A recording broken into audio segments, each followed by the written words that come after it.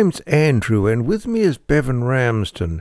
In this podcast, produced by IPAN, the Independent and Peaceful Australia Network, we examine the Albanese ALP government's abject subservience to US foreign policy.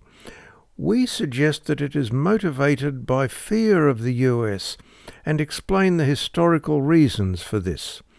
The ALP government has fully embraced the AUKUS war pact secretly initiated by the Morrison coalition government and has gone even further towards involving Australia in a US war on China by, amongst other things, agreeing to purchase nuclear-powered long-range hunter-killer submarines at a cost of $368 billion, and by allowing the basing of nuclear-capable B-52 bombers at RAAF Tyndall.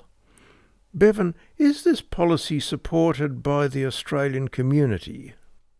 On the contrary, there is a rising tide of community opposition to these craven and dangerous policy decisions. This year, a Lowy Institute poll found that 56% of Australians favour a policy of neutrality in a war between the United States and China over Taiwan, with this sentiment highest among women and young Australians. Trade unionists have been vocal in opposing AUKUS, especially regarding the planned construction of a nuclear submarine base on Australia's east coast. A group of 120 academics recently signed a letter to the Prime Minister opposing AUKUS and the acquisition of nuclear submarines. A group of ALP members in New South Wales have founded Labour Against War, or LAW for short, and have issued a statement opposing AUKUS and the drive to war against China. The 2023 Queensland ALP State Conference and the Brighton, Victoria branch of the ALP have also passed resolutions condemning AUKUS. Former Prime Minister Paul Keating has condemned AUKUS and the drive to war with China over Taiwan, as has former New South Wales Premier and Foreign Minister Bob Carr. Former Prime Minister Malcolm Turnbull has also criticised AUKUS. However, despite widespread and growing opposition to AUKUS in the ALP rank and file and the wider community, Prime Minister Albanese has declared that this war pact will go ahead, sending a message to the community that its views count for nothing. One has to ask why the ALP leadership is so determined to ignore rank and file and community opinion and follow the Liberal coalition in supporting Australia's commitment to AUKUS and the spending of $368 billion on nuclear-powered submarines. One might also ask why the ALP government is unwilling to secure the release of Julian Assange, an Australian citizen who has not been convicted of any crime and is being held in a maximum security UK jail pending a decision on his extradition to the US, where he faces the prospect of life in jail for exposing US war crimes. The answer to this question may be found in the events leading up to the United States engineered dismissal in 1975 of the ALP government led by Prime Minister Gough Whitlam. The election of the Whitlam ALP government in 1972 resulted in Australia gaining a degree of independence that it has never had before or since. It can't be doubted that there was US interference in Australian domestic politics.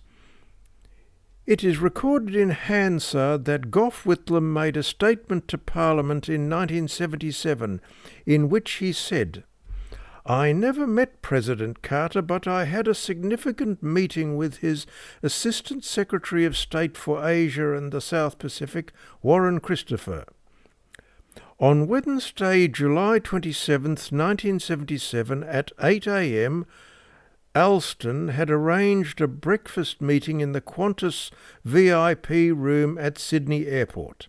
Those present were Alston, Christopher, his aide, my aide Richard Butler, and I. Whitlam said of Warren Christopher that he made it clear to us that he had made a special detour in his itinerary for the purpose of speaking to me. The President had asked him to say that he understood the Democratic Party and the ALP were fraternal parties, that he respected deeply the democratic rights of allies of the US.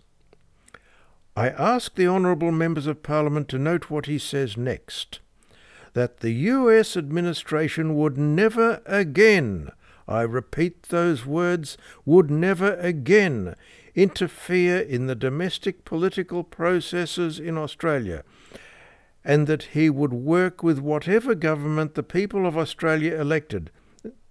Mr. Deputy Speaker interrupts and says, "Order, the honourable member's time has expired." And that ends the quote from Hansard.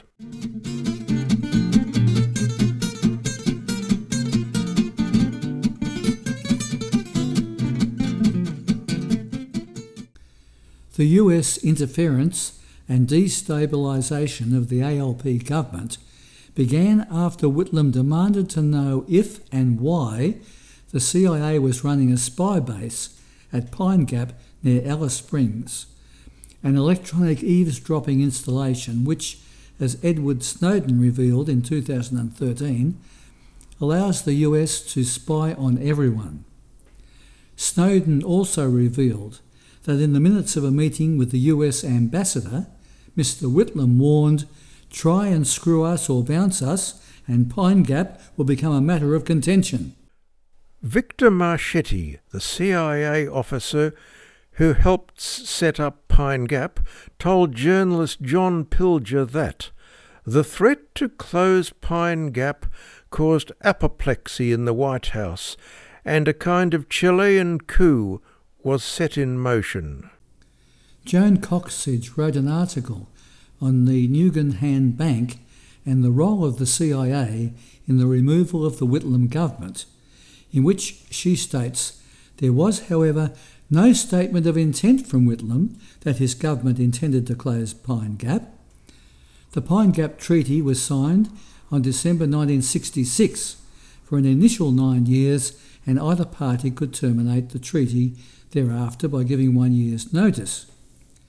The critical date for continuing or giving notice was the 9th of December 1975.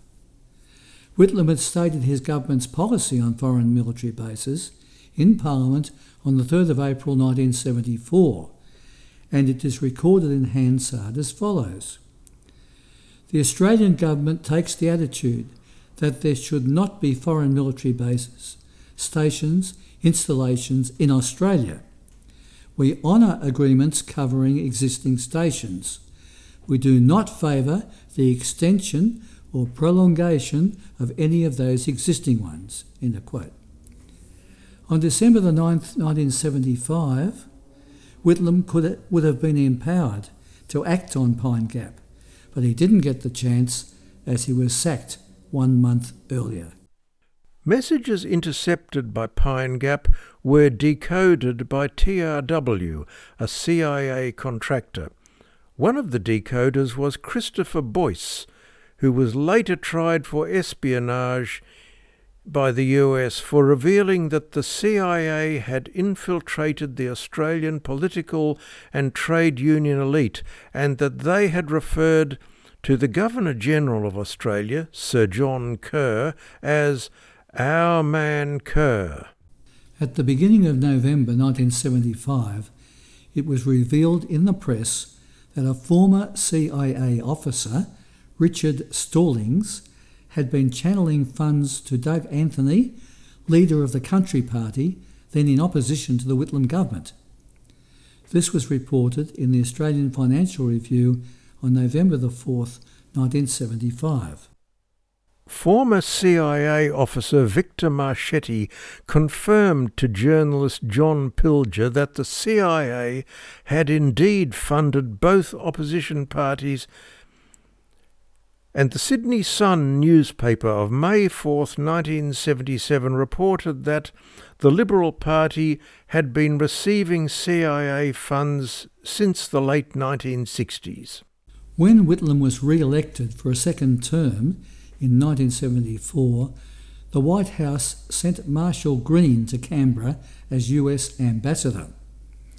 Green was an imperious, sinister figure known as the coup master, and had played a central role in the 1965 overthrow of Indonesian President Sukarno and the subsequent bloodbath which claimed up to 1 million lives. In his article, The British and American Coup That Ended Australia's Independence, John Pilger reported that one of Green's first speeches in Australia to the Australian Institute of Directors was described by an alarmed member of the audience as an incitement to the country's business leaders to rise against the government. Furthermore, the Australian Financial Review of April 28, 1977 reported that, on November 8th, another senior defence official held a meeting with Kerr in which he was briefed about the allegations from the CIA that Whitlam was jeopardising the security of American bases in Australia.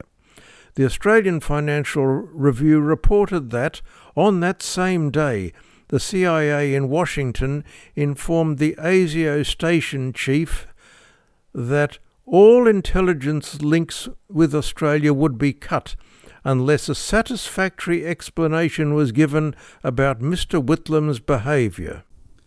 On November the 10th, 1975, Whitlam was shown a top-secret message sent from ASIO's office in Washington and sourced to Theodore Shackley, the notorious head of the CIA's East Asia Division, who had helped run the 1973 Chilean coup, which overthrew the democratically elected government of Dr. Salvador Allende.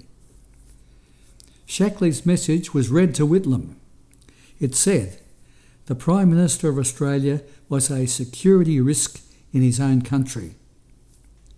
The day before, Kerr had visited the headquarters of the Defence Signals Directorate, the Australian equivalent of the US National Security Agency, where he was briefed on the security crisis. On November the 11th, 1975, the day that Whitlam was to inform Parliament about the secret CIA presence in Australia, he was summoned by Kerr, who invoked the little-known reserve powers to sack the democratically elected Prime Minister and government. The Whitlam problem was solved.